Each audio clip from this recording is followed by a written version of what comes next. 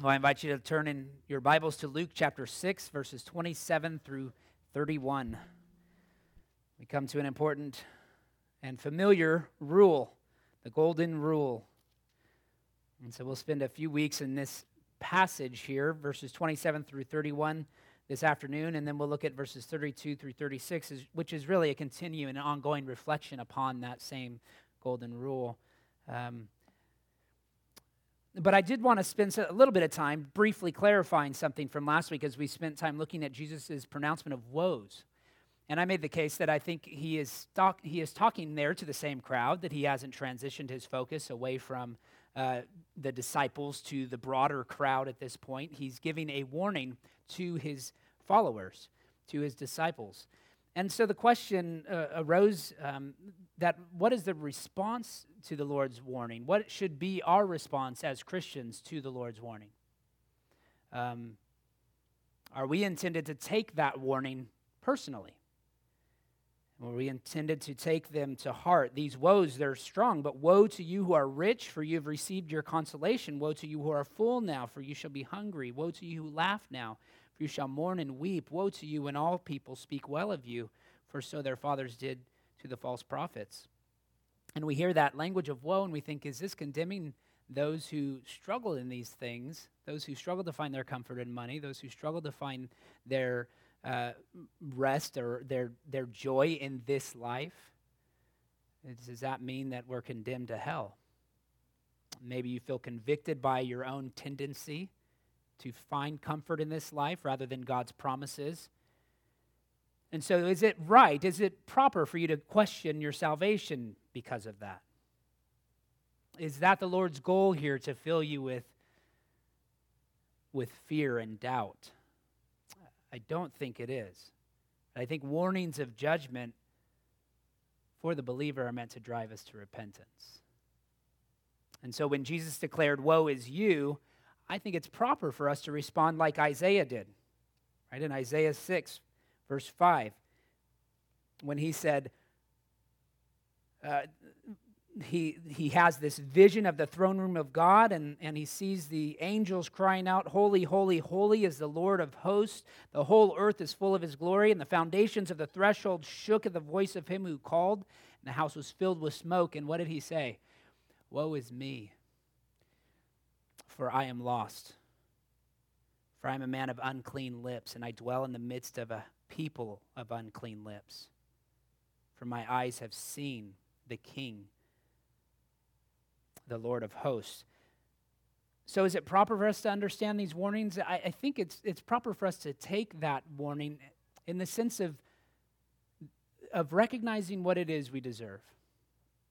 Recognizing in the same way that Isaiah did, that he stands before a holy God who has accepted him not because of what he's done, but in spite of what he's done. Right? There's a response from someone who's been called by a holy God. That's the response we see in Isaiah. And so that recognition, I think, of what we deserve is in part how God preserves our faith, how he causes us to persevere. Well, in tonight's passage, this is an elaboration upon that last woe, which is also parallel to that final beatitude. Remember, blessed are you when people hate you, and when they exclude you and revile you and spurn your name as evil. That's the recognition that we're to consider it a blessing when we're persecuted. But then there's a woe to those for whom everyone speaks well of, right? Because it's a recognition that we probably aren't speaking the truth. Right? If we never offend anyone, then we're probably fearing man more than we fear God. Right? And so now he elaborates upon that, considering those who would want to harm us. How should we then live in this life? So he presents now the golden rule. And that's the context you have it. You've heard the golden rule is here in verse 31, "As you wish that others would do to you, do so to them." But I think in the context, we might even say it like this, that do to your enemies as you would have them do to you. It's elevated here to be thinking in terms of those who are persecuting us, those who hate us, those who want our faith to be destroyed? How do we respond to them?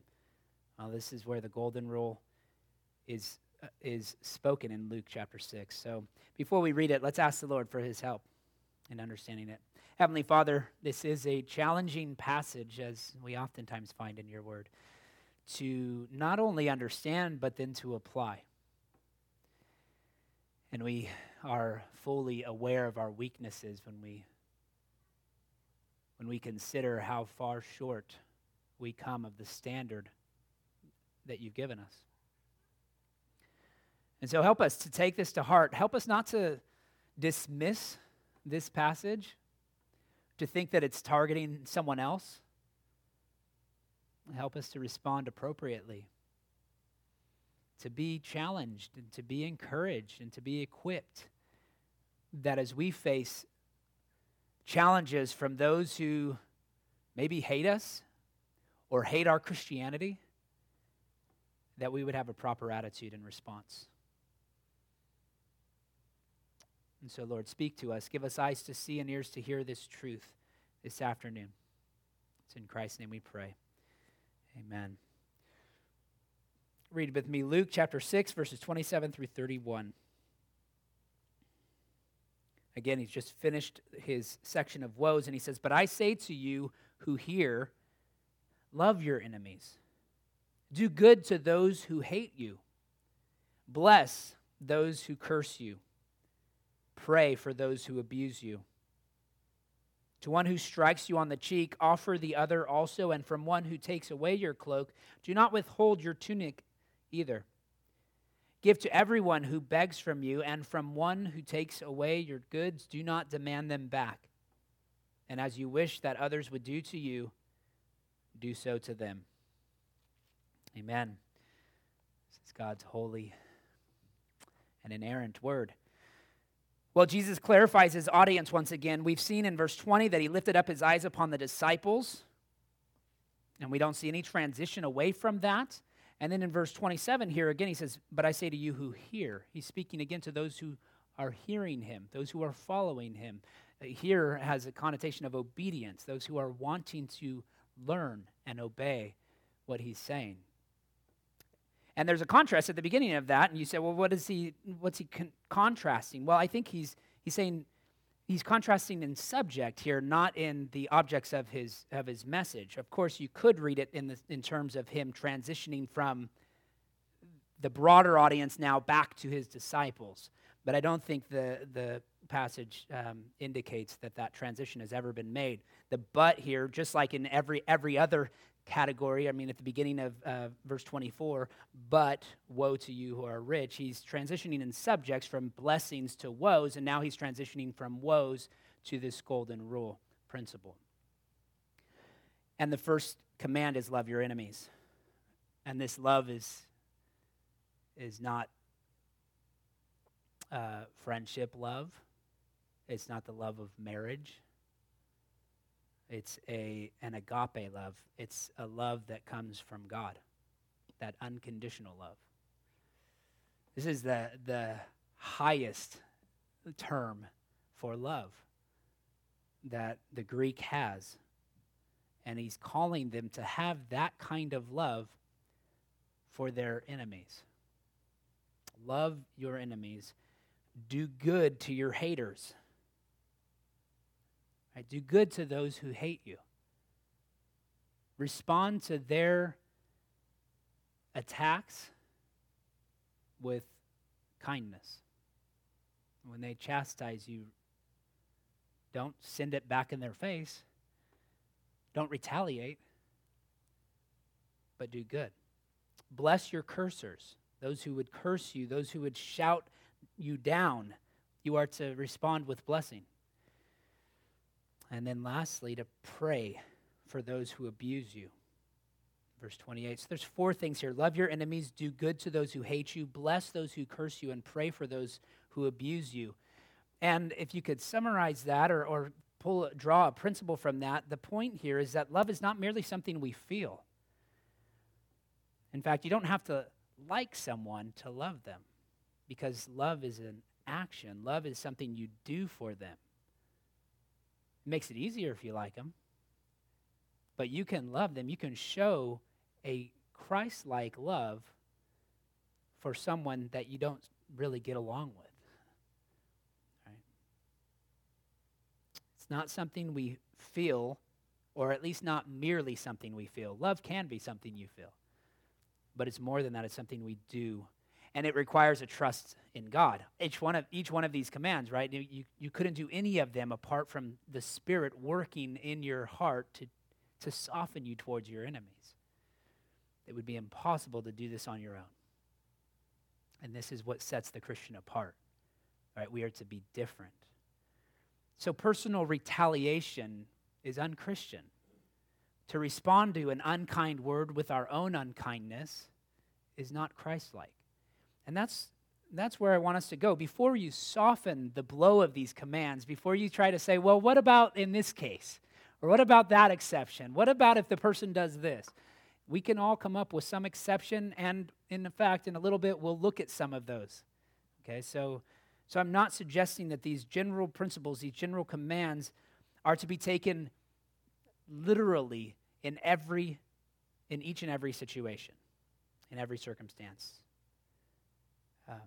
But before you try to soften it, consider how Jesus modeled his own obedience to these commands, right? He showed love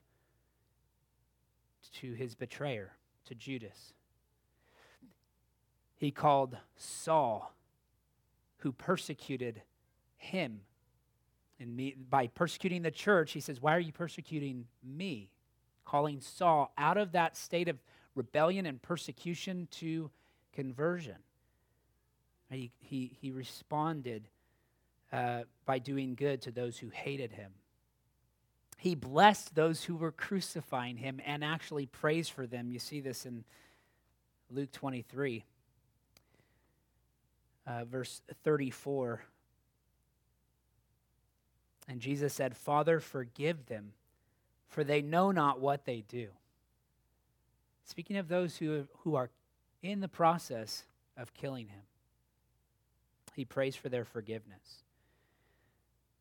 You see also in his parable of the Good Samaritan, it reveals this kind of radical sacrificial love for our neighbor. And in fact, the hero of that parable is the one whom the Jews would have considered their enemy. Right? He takes the stance of a neighbor and shows love to the man who's injured on the road. The Good Samaritan, again, reveals this kind of radical sacrificial love for our neighbor. And in fact, we should be able to say and willing to say that our neighbor includes our enemies. Right? It's not just those who are kind to us. So that is how Jesus treats us. All right, our call is to imitate God's extravagant love.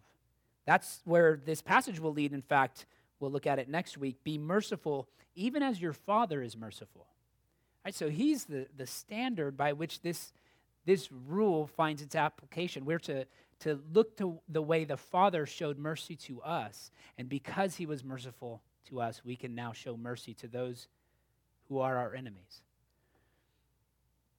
And so we remain in this world, I believe, to relate God's love to the world. It's part of what God is doing through the church, displaying his own attributes to a watching world, showing his mercy and love through the way we treat them. And so one commentator said this: think of the best thing you can do for the worst person. Think about the best thing you can do for the worst person in your life, and then do it. Don't just dream about it, but follow through on that. That's what Jesus is calling his hearers to. And he gives these 4 commands, and then he follows it up in verses 29 and 30 with some examples. All right, what does this look like? In verse 29, to the one who strikes you on the cheek, offer the other also. And from one who takes away your cloak, do not withhold your tunic either. Give to everyone who begs from you, and from one who takes away your goods, do not demand them back. So the disciples' behavior was to radically depart from a self-centered and hedonistic world, right? A world that retaliates against evil, that it's the lex talionis, the rule of, an eye for an eye, a tooth for a tooth. If you hit me, I hit you. And it's personal retaliation. That was never the intent of the law in the Old Testament. But that was how it was practiced. And in fact, the Pharisees had their own rule of love your neighbor and hate your enemy. Right? Love your fellow Israelites, but hate everyone else. And that's how they lived their lives. That's why the rebuke from Christ in the Good Samaritan was so convicting to them. That's why they despised him for telling that story. So this first one is don't retaliate. He gives this image of someone striking you on the cheek, and it says offer him the other also. Well, the parallel in Matthew chapter 5, verse 39 says, do not resist the one who is evil, but if anyone slaps you on the right cheek, turn to him the other also. This is an image of, they would typically be right, the person would be assumed to be right-handed, striking you on the right cheek, which means you need to backhand the person. It's an insult. And so this is an insulting kind of abuse. When you take that kind of abuse, he says, do not retaliate in like manner. But doesn't mean that in each and every case we are to offer the other. Well, look at the example here in the life of Jesus. John chapter 18, verses 22 through 23. But when he said these things, one of the officers standing by struck Jesus with his hand, saying, is that how you answer the high priest? Jesus answered him, if what I have said is wrong, bear witness about the wrong.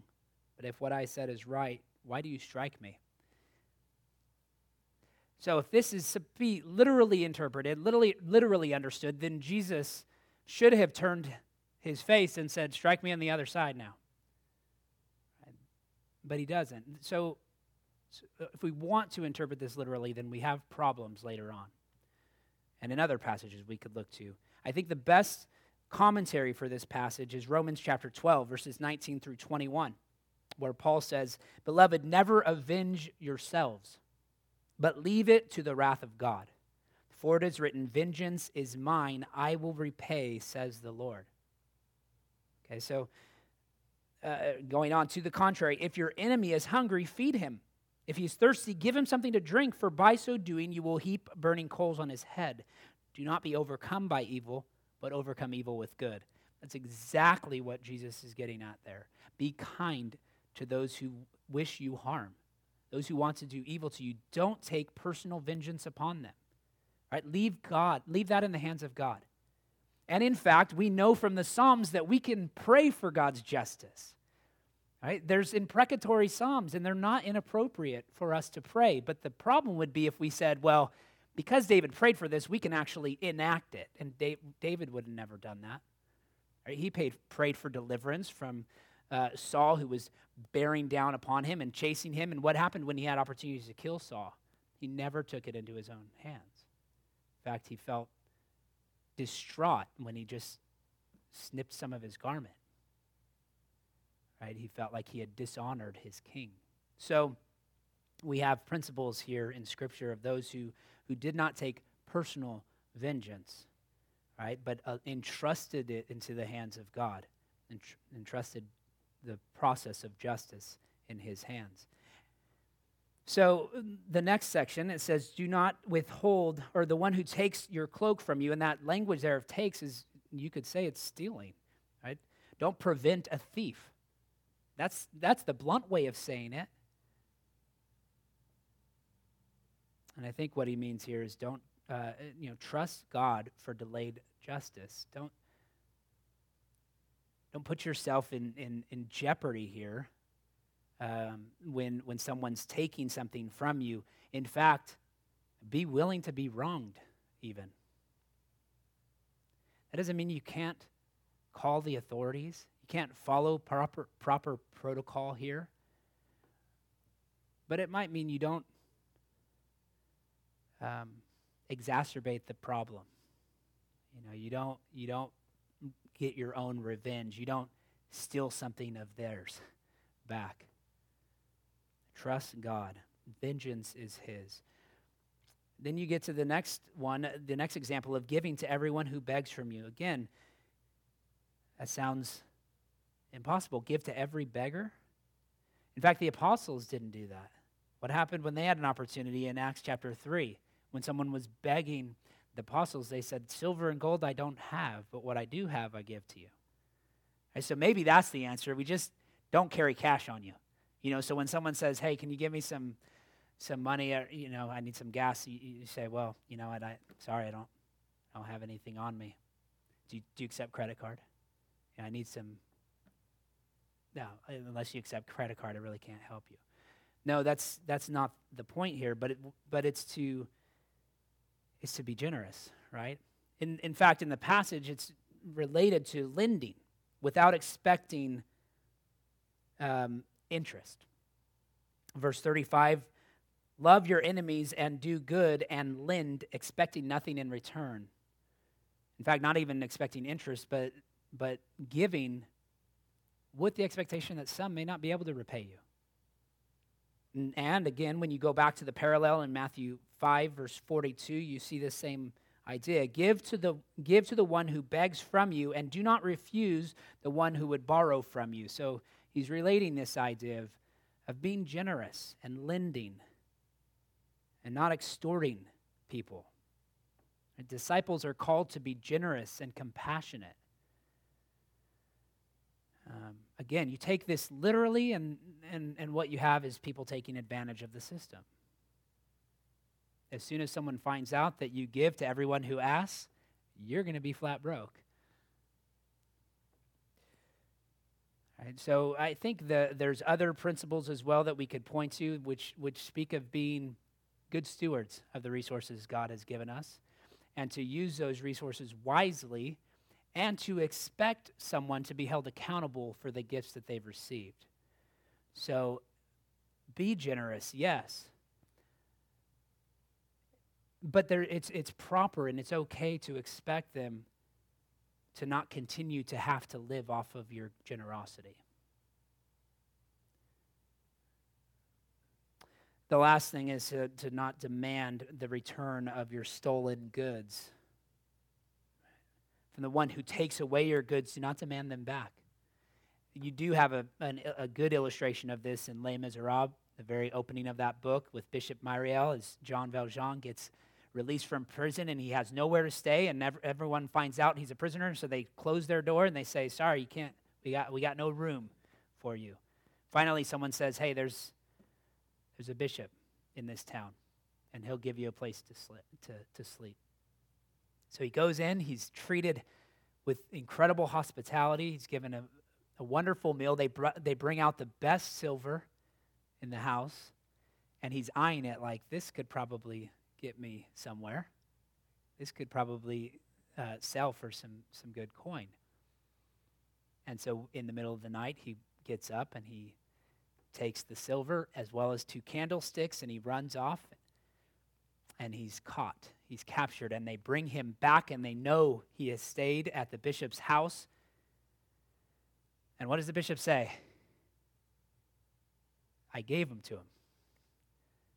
He can have those. But then he whispers into Jean Valjean's ear, I've bought you. I've bought your soul. Repent, basically. Turn from your wicked ways and begin to serve the Lord. Respond to this mercy that I'm showing you in a way that reveals a transformed life, right? And that's what the rest of the book is about.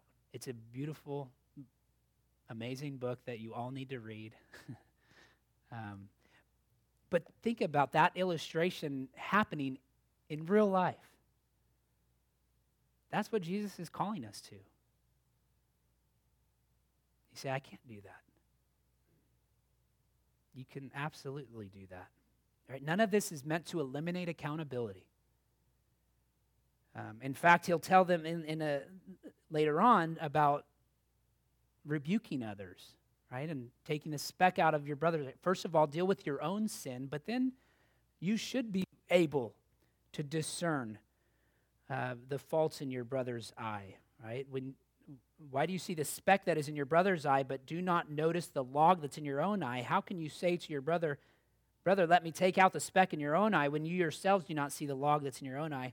You hypocrite. First, take the log out of your own eye, and then you will see clearly to take out the speck that's in your brother's eye. So in fact, going to your brother and helping them with sin is a good thing, but you first got to deal with it yourself. Make sure that you don't got a plank sticking out of your own eye as you're dealing with the speck in theirs. Again, so this accountability, this idea of accountability is appropriate.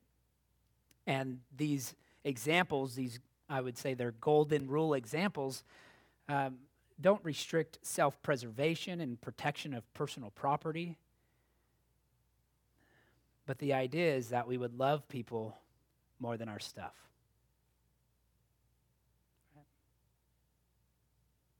That we would use every opportunity we have to point them to the grace that we've been shown. And what more powerful way do we do it than when we're in the process of being wronged ourselves? When we can respond with humility in that situation, then it shows the love of God that can't be challenged.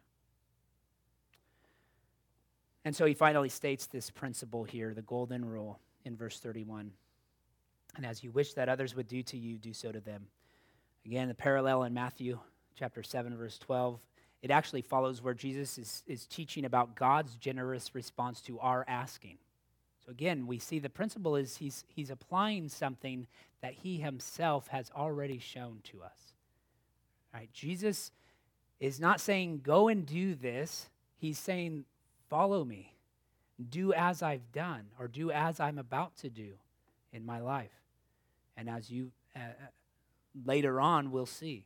So the rule, this golden rule has been shown to exist previously. In fact, you have it stated similarly in Leviticus chapter 19, verse 18. Let me just turn there real quick.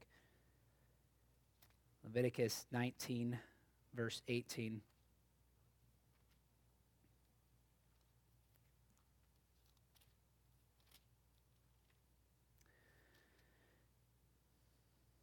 And you shall not, that's chapter 18, 19:18. You shall not take vengeance or bear a grudge against the sons of your own people, but you shall love your neighbor as yourself. I am the Lord. And so you have the rule beginning back in Leviticus, stated pretty clearly there. Love your neighbor as yourself. And in fact, in other religions, it's been represented and presented in a negative form. Do not do to others what you don't want them to do to you. Right? And so here, Jesus states it positively. And he also knows that it can't be obeyed apart from the help of the Spirit. Right? That we must depend upon the Holy Spirit as we're thinking about how we would apply this rule. As Paul says in Romans 7:18, for I know that nothing good dwells in me, that is in my flesh, for I have the desire to do what is right, but not the ability to carry it out. Well, here's the rule, and I think we'd all admit that our desire doesn't always match, right? That we're unable, we feel, to even carry out that rule. And we question whether it's consistent even with the imprecatory Psalms, as I've mentioned earlier. Well, those are judicial rather than personal rules. That is when God's holiness, when his glory is being condemned by the nations, that we cry out to him for his justice. Right? They represent actions of a theocracy even, calling upon the God of justice to mete out his punishment upon those who seek to diminish his glory. And so it's very appropriate for us to pray in that way. But the golden rule doesn't eliminate punishment. It doesn't eliminate the imprecatory Psalms, but it says that on a personal level, we should be willing to be wronged so that we can display, instead of the wrath of God, that we can display his love and mercy. And so many of us, I think, spend most of our thoughts trying to attempt ways to shave off the sharp edge of this rule. Right? But stop and consider just the simplicity of these words and the power that these actions would have if this is how we responded when someone was wronging us. Could you imagine a world where that's the common ethic?